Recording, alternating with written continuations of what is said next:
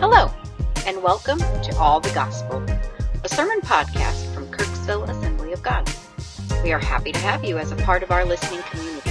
Thank you for joining us as we explore the Word together.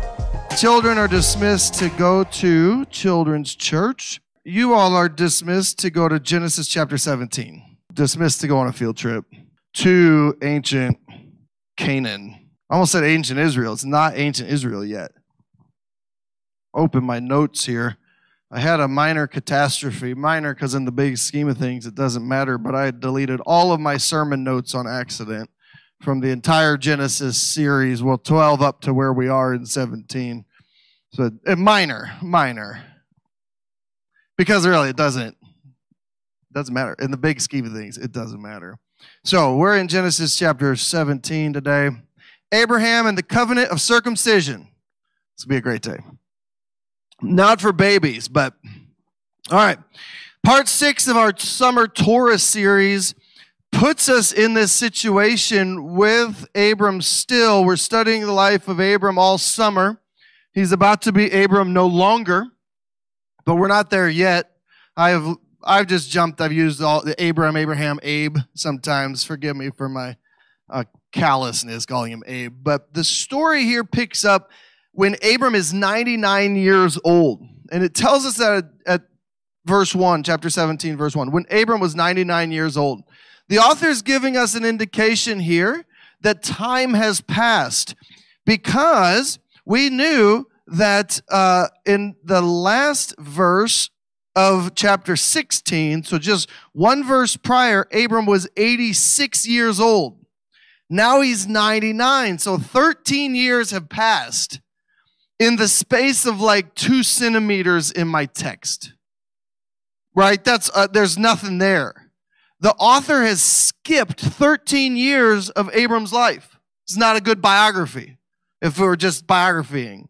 But the Bible is doing something, the author is doing something for us to help us see how the last story and this story need to be seen together. We don't know what happened to Abram's life, so I'm not going to speculate about things that happened in his life in between there.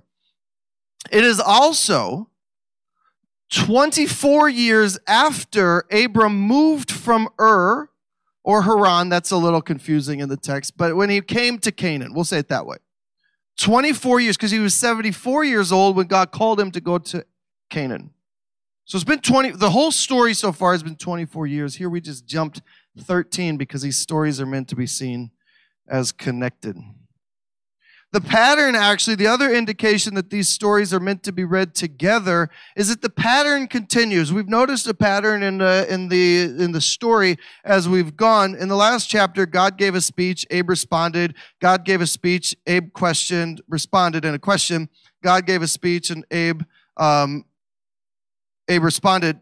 Abe didn't respond. He responded to his wife. That caused a whole bunch of problems. In this story, we actually see the same pattern continue. God gives 3 speeches. There's an Abraham response at the end of each speech. So these stories are meant to be part of a whole.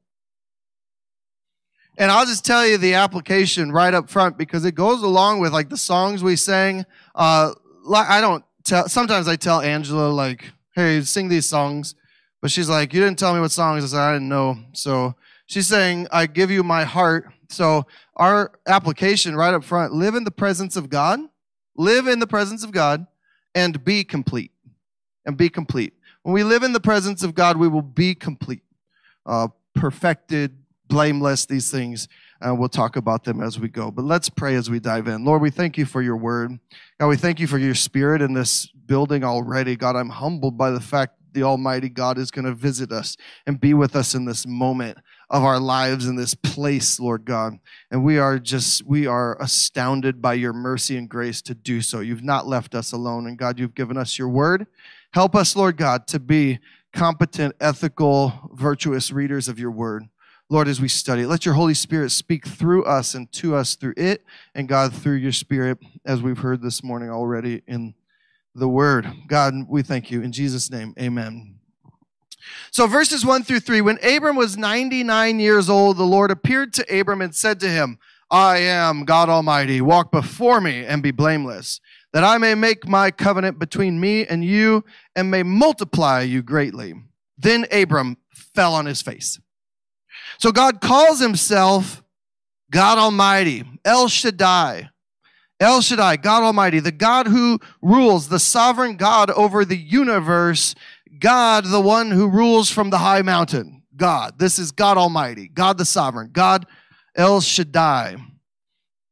And he tells Abe to walk before me and be blameless. I am God Almighty. Walk before me and be blameless. Walk, to think about this, walk, to live one's life is what it's getting at here. To live one's life before me, in my presence.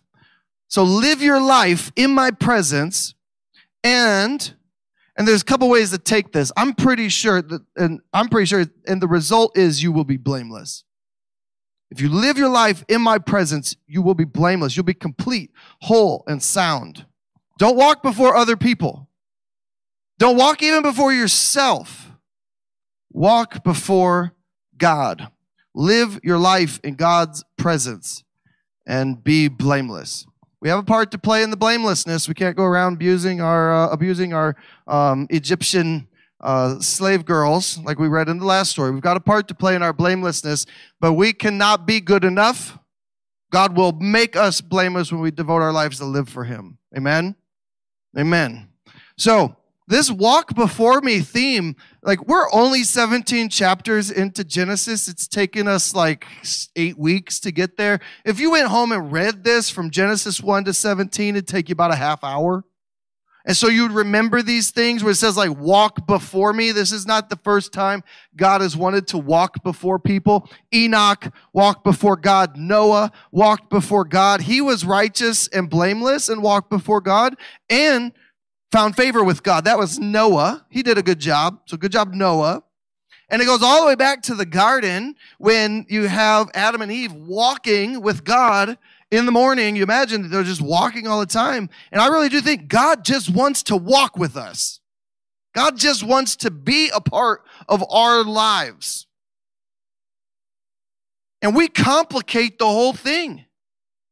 Because like you just think of the stories before, we're out murdering people and raping people and doing all these horrible things. You're like, Sean, I've never murdered or raped anybody. But let me tell you what Jesus said to this. Jesus said, if you called your brother a fool, then you murdered. And if you looked on another person with lust, then it's adultery. We've done these things even if in our hearts. So we have the tendency to mess this up. But God wants a relationship with us. And that's what this chapter, in all of its difficult and awkward passages, is getting at.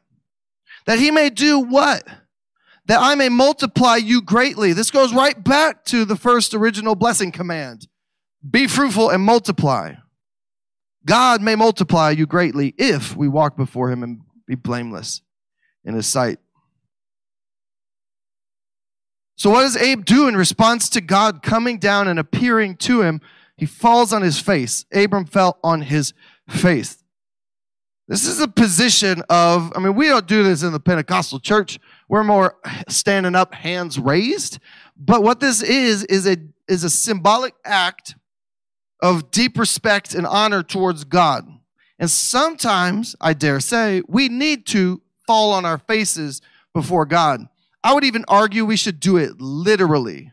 Maybe gently, don't just face plant on there. But you can go slowly, but fall on your face before God of deep honor and respect. It's worship. It's obedience.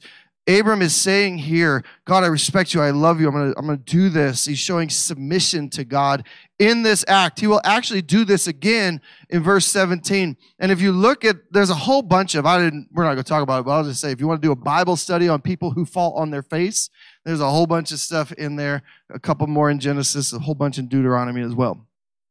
So I do think we need to fall on our faces. And this is a big point in this where the story kind of hinges, because God speaks again, and this will be one of the longest speeches we've had from God so far, verses 4 through 16. We'll break it into two parts here to see what God says as a result of Abram falling on his face and respecting God.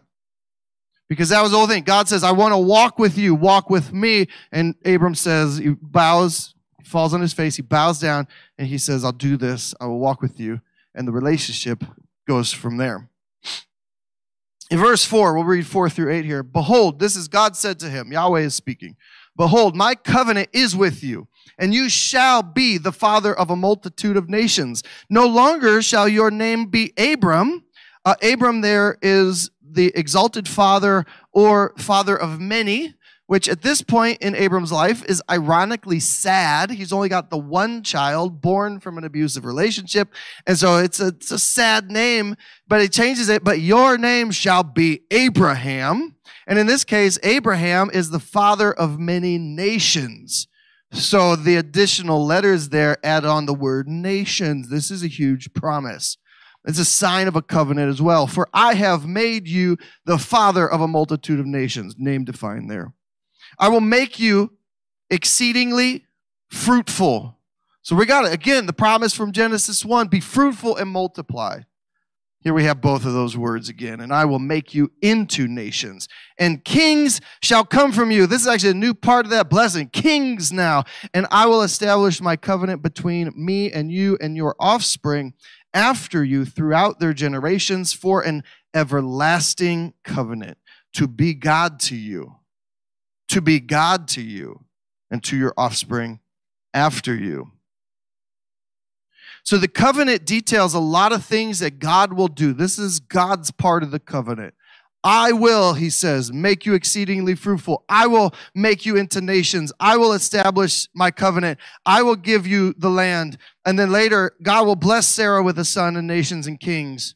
But the focus is not on the stuff. Sometimes we get stuck on the stuff and we forget the point that God wants the relationship with Abram.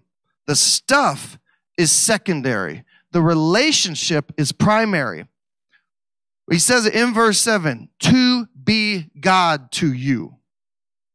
To be God to you. In verse 8, I didn't read it, but we will now. I will give to you and your offspring after you the land of your sojournings, all the land of Canaan, for an everlasting possession, and I will be their God. The point is not the stuff. If God is not God to Abram, he doesn't get the stuff. It's not about the stuff. It's about the relationship with God. It's been the whole story the whole time. What you are to someone is the relationship you have with them. So we'll use words like bride to be. Bride to be. She will be my bride. Or a child, expecting a child, the child to be. To be is to be the relationship. A father, mother, sister, brother, enemy, or friend. Here, God wants to be God to them. El Shaddai. The Almighty God, provider, protector, king, and ruler from the mountain. God is not, in this case, I have the word sugar daddy in my notes, thinking that some other word would come to me in the moment, but it's what I've got there. So no other word came to me. So God is not a sugar daddy. Give me some stuff, God. Where's my stuff? Where's my blessing? Like spoiled little children asking God for stuff. God wants you to live your life in his presence, and he will be enough. And there may be plans or purposes he has for you that include land or property or territory or people, but that's determinate on your relationship with him. God wants to hang out with you. God wants to take walks with you. He wants you to read and ponder his word. He wants you to pray and worship in his spirit, and he wants you to ask him questions. He wants to be a part of your life. God wants to be a part of your life, not just on the daily, but all throughout the day. To not forget him in the mundane things while you're even washing the dishes or doing whatever job you have to do. And this sounds amazing. But there is one condition to this relationship. There's one condition. Bum, bum, bum. Verse 9 through 16. And God said to Abram, as for you, you shall keep my covenant, you and your offspring after you, throughout their generation. This is my covenant which you shall keep. So this is Abraham's part to do. Which you and your offspring shall, this is my covenant which you shall keep between me and you and your offspring after you. Here it is. Every male among you shall be circumcised. So God wants to have this relationship, but there's one condition, Abraham. You have to slice off part of your penis. I don't make this stuff up, okay? That's why we send the children out. This is what it says. This is what it says. You, verse 11, shall be circumcised in the flesh of your foreskins, and it shall be a sign of the covenant, a sign of the relationship between me and you. He who is 8 days old among you shall be circumcised. Well, Abraham's like, okay, cool, because I'm 99, so I'm not 8 days old. So good. Every male throughout your generations, God, whether born in your house or bought with your money, the slaves are like, oh no, us too. Who is not your offspring. It's like inclusive of everybody that Abraham is in his family. This is really inclusive. But he who is born in your house and he who is bought with your money shall surely be circumcised. So shall my covenant be in your flesh, an everlasting covenant. Any uncircumcised male who is not circumcised in the flesh of his foreskins shall be cut off from his people. So it's either cut off part or be cut off entirely because he has broken my covenant. Physical circumcision, this is a note for the Fire Bible. Physical circumcision involves cutting away the foreskin from the penis. In the Old Testament, this act served as the sign that an individual Israelite was in covenant relationship with God. It was the sign. Based on God's laws and promises to his people and on the people's faithfulness and obedience to God. It symbolized a cutting away or separation from wickedness, ungodliness, and all that was unholy in the world. It was a sign of this covenant relationship with God, the relationship that he desires. Now and tied to the last story, it's a reminder. It's a reminder to Abraham and the people not to go around abusing people with that thing that just has a sign on it now. Whenever you use this, it will be a reminder of the contract we've got together that God fulfills the promise of being fruitful and multiplication. You don't have to take this, you don't have to take creation into your own hands. And a sign of the covenant relationship that you'll enter. Now, a skeptical reader, and I know some, you may know some too, may charge God with abuse here. God, this is abusive. But they had better not be the same people who also charge God with allowing evil in the world. God, in this case, is saying it is not right for you to go around abusing people. Here's a reminder that you shouldn't do that anymore. Also, even modern medicine continues the practice because they recognize some health benefits, so it would be just like God to punish people in a healthy, beneficial way. So, moving on. Verse 17. Verse 15, well, we'll read 15 through 18. I don't have much commentary on Sarah at this point. And God said to Abram, verse 15, as for Sarah, your wife, you shall not call her name Sarai, but Sarah, meaning princess, shall be her name. Princess, indication of the kings that will come from her. I will bless her, and moreover, I will give you a son by her. I will bless her, and she will become nations. Kings of peoples shall come from her. So we've got this promise to Sarah as well. This all prompts Abraham to respond again. Verse 17, then Abram fell on his face. So again, an act of deep reverence and worship to God. That he is here, he's going to worship God in reverence and respect, and laughed. So he fell on his face and laughed. Now this gets a little tricky here, because when I think of people laughing, I don't know, it always seems a little disrespectful to laugh at God. But that's not what's happening here. In the context, he has fallen on his face in a reverent way and laughs. So in the context, the laughing is not meant to be disrespectful. I don't read it that way. I don't see it that way. We could have a discussion if you disagree, but it's a rejoice. It almost seems like a rejoicing. God, you're going to do it. Finally, you're going to do it. Yes. I do think that if he had laughed without falling on his face, that would be disrespectful. We'll actually see Sarah do that in the next chapter. Sarah. Although within this, I do think it is safe to read this, that there is within Abram a limit to his faith, and we're seeing God push the limit of Abraham's faith again, and his response is to laugh as well. Joyous laughter. His faith has to be pushed beyond its limit to get to the next level. And sometimes that can be mind-blowing and astounding. This is something Abraham cannot do, but he can't do it himself. But God says, I'm going to use your wife, Sarah. And he's like, whoa, God, that's awesome. But it blows his mind, so he laughs. And I think we learn here too that our faith has to grow if we're to continue to put our trust in God's promise. When we arrive at the point where we have got to be like, I've got everything figured out, God, you can't even surprise me, guaranteed he's going to surprise you.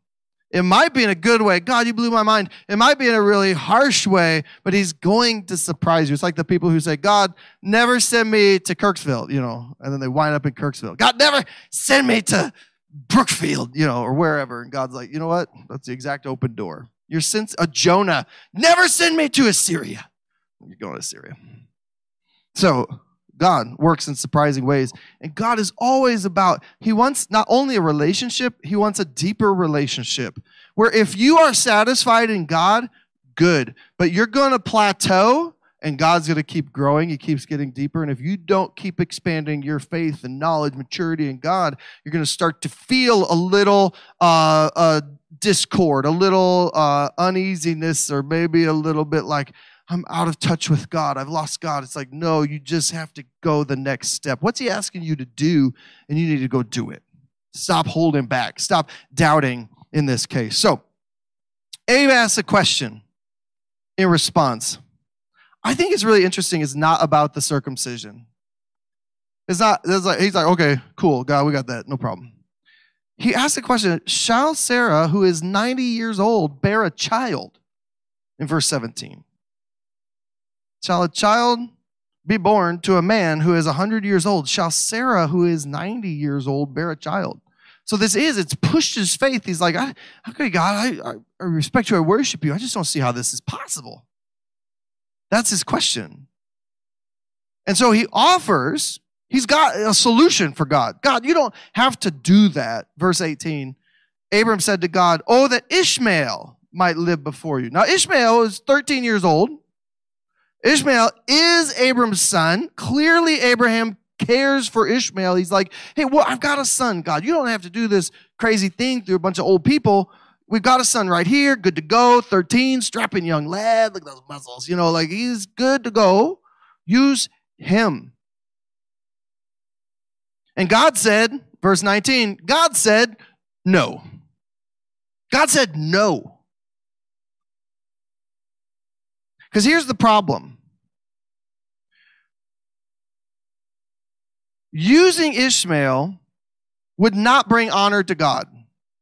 Using Ishmael would not bring honor to God. It would actually dishonor God. Because of the circumstances in which Ishmael was born, and it would actually bring honor and glory to the scheming, abusive ways of man, Sarah and Abram, and encourage more people in the future to abuse people, young people, to abuse migrants, to abuse women so that they can get their way. And God says, no, we're not going to set a standard where abuse and scheming and man-made ways are going to be the way that you accomplish my plan. So God says, no.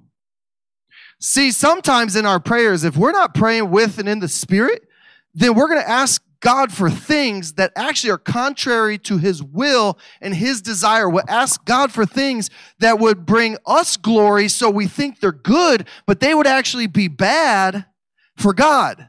What's the point of all of this? to bring glory and honor to God, not ourselves. We're not in this for ourselves. We're in it for God. That's the relationship. That's the covenant. So we don't want to make God less famous by, look what I did, and God blessed my efforts because I asked God to do this thing for me, and it doesn't bring glory to God. Jesus teaches us to pray, your kingdom come, your will be done on earth as it is in heaven. But Abram here was praying, your will be done, or your kingdom come by my will on earth.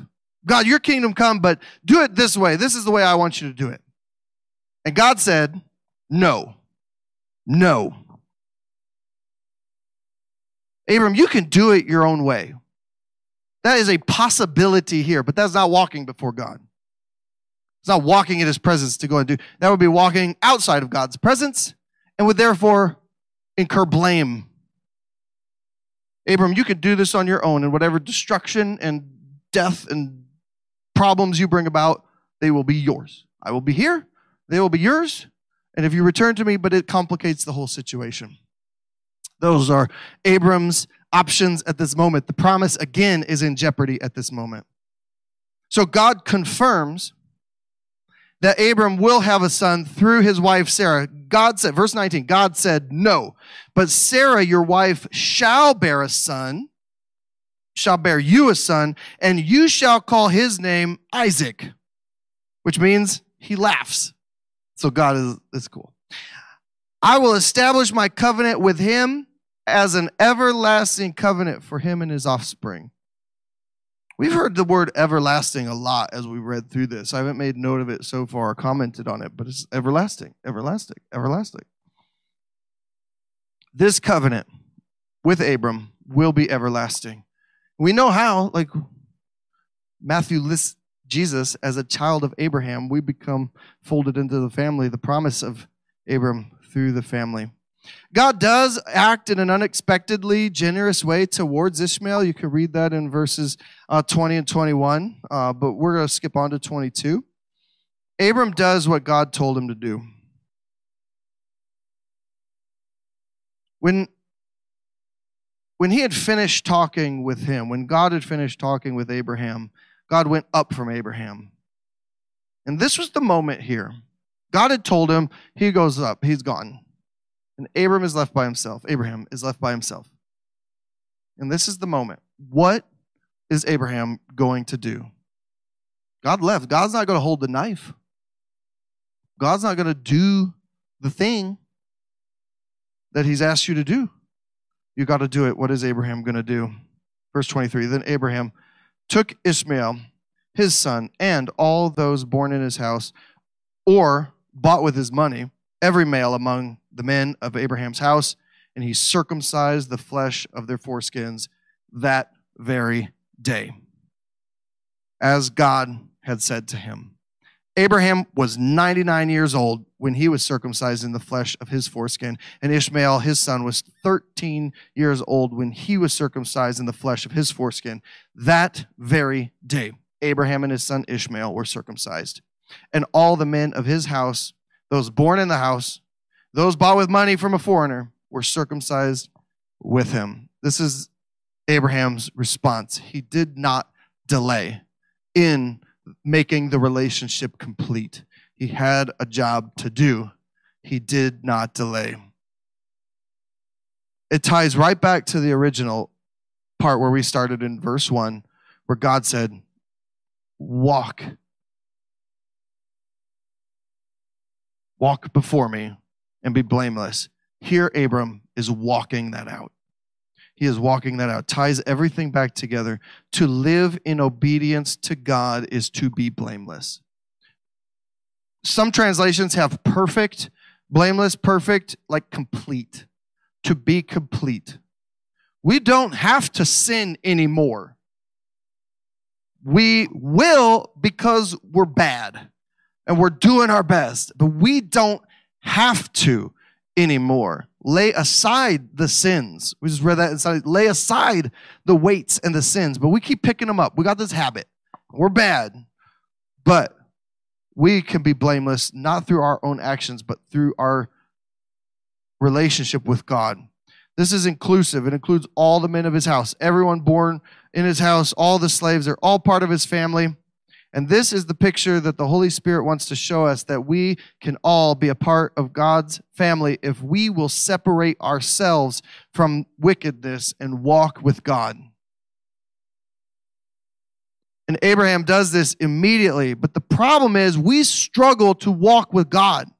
We struggle to walk in the presence of God. Sin makes it very difficult, a weight that burdens us. It hinders us. It slows us down. The world calls to us. In Proverbs, it talks about the lady Folly who calls from her door, and Lady Wisdom is calling from her door. And we're like, well, Folly looks so nice, you know. And the world is calling to us, and our flesh is weak, and so we give in to these temptations, and it's hard to walk in the presence of God. So instead of walking in the presence of God daily, we're happy to give God a little off the top, an hour at church, and we call it dedication. A bit of money in the plate, and we call it sacrifice. A verse of the day, and we call it devotion. We will talk vaguely about spiritual things to our friends and neighbors and co-workers every once in a while, and we call it witnessing. But these are attempted bribes to God Most High, possessor of heavens and earth, that we are attempting to bribe him with little things. But God doesn't want us partially. He wants us fully separated in a relationship with him. The circumcision of the flesh was just a sign of the covenant relationship. It was not the entirety of it. What God really wants is a circumcision of the heart. In Deuteronomy, there's a couple, and I just want you to listen. If you want to know where they are, you want to look them up later, I'll give you the verses. But for right now, just listen. Deuteronomy 10 says this: circumcise therefore the foreskin of your heart, and be no longer stubborn. For the Lord your God is God of gods and Lord of lords, the great, the mighty, and the awesome God, who is not partial and takes no bribe. Circumcise your heart. In Deuteronomy 30, Yahweh your God will circumcise your heart and the heart of your offspring, so that you will love Yahweh your God with all your heart and with all your soul, that you may live. And you shall again obey the voice of Yahweh and keep all of his commandments that I, in this case Moses, commanded you today. Yahweh your God will make you abundantly prosperous when you obey the voice of Yahweh your God, to keep his commandments and his statutes that are written in the book of law. When you turn to Yahweh your God with all your heart and with all your soul. We sang that in the song. This is my desire, to honor you. Lord, with all my heart, I worship you. These can't just be words that we sing, empty words, and call it worship. We sing those songs as an encouragement. So we're supposed to have a circumcised heart. Great. We sing this song, Lord, with all my heart, I worship you. I'm a very practical guy. How do you do that? Is there a YouTube tutorial on how to circumcise the heart? Is there a Pinterest post on how we can do these things? Well, no. But Acts 7, again, listen to the word. You stiff-necked, uncircumcised in hearts and ears people. Stiff-necked, you stubborn. In Deuteronomy it said, quit being stubborn. You always resist the Holy Spirit. You who received the law as delivered by angels and did not keep it. So how can we be circumcised in heart? Listen to the Holy Spirit and quit being stubborn. He is telling you to do something. I don't know what it is, but that's what God does. He's working with you.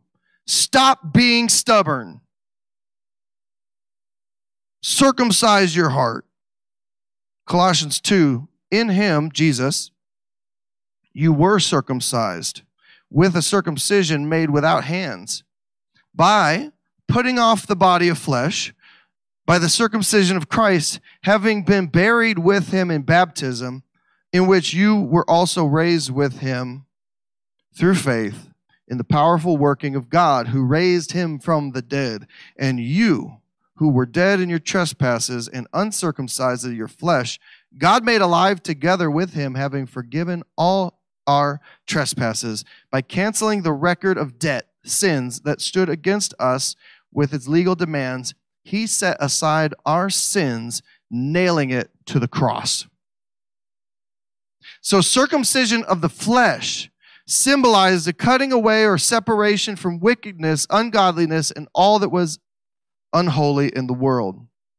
The believer, the Christian, under the new covenant, that's us, under the new plan of God's salvation and a renewed relationship with people through the life and sacrifice of Jesus, his Son, the believer under the new covenant has experienced a spiritual circumcision symbolizing their putting off the body of flesh.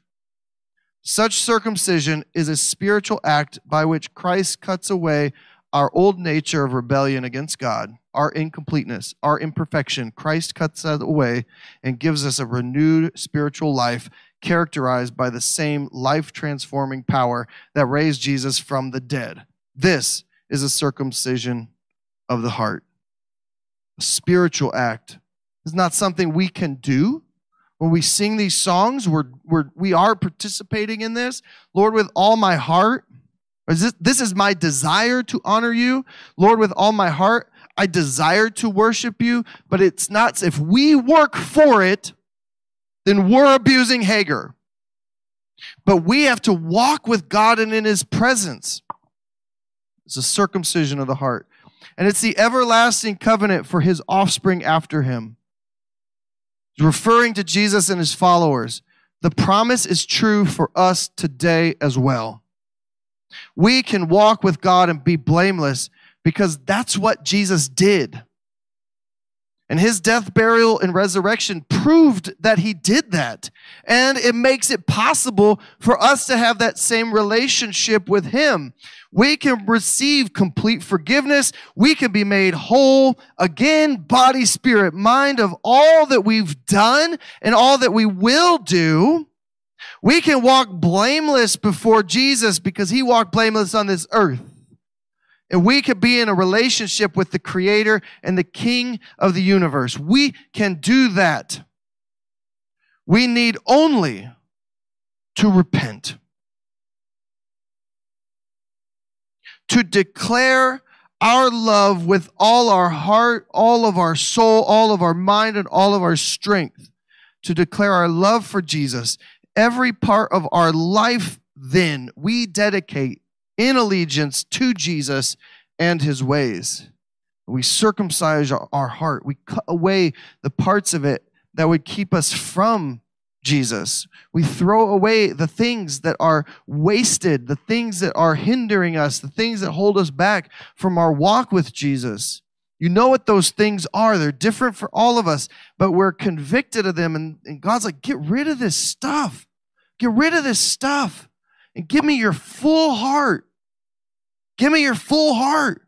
And we're stubborn and we say, no, God, like, I need that stuff. And God's like, no, you don't. You need me. Walk in my presence, live in my presence, and be complete. Are you willing today to allow Jesus to cut away your old nature of rebellion and give you a renewed spiritual life characterized by the same life-transforming power that raised him from the dead? Are you willing to walk in the presence of God and be complete? I want to leave you with a charge this morning to live your life in the presence of God.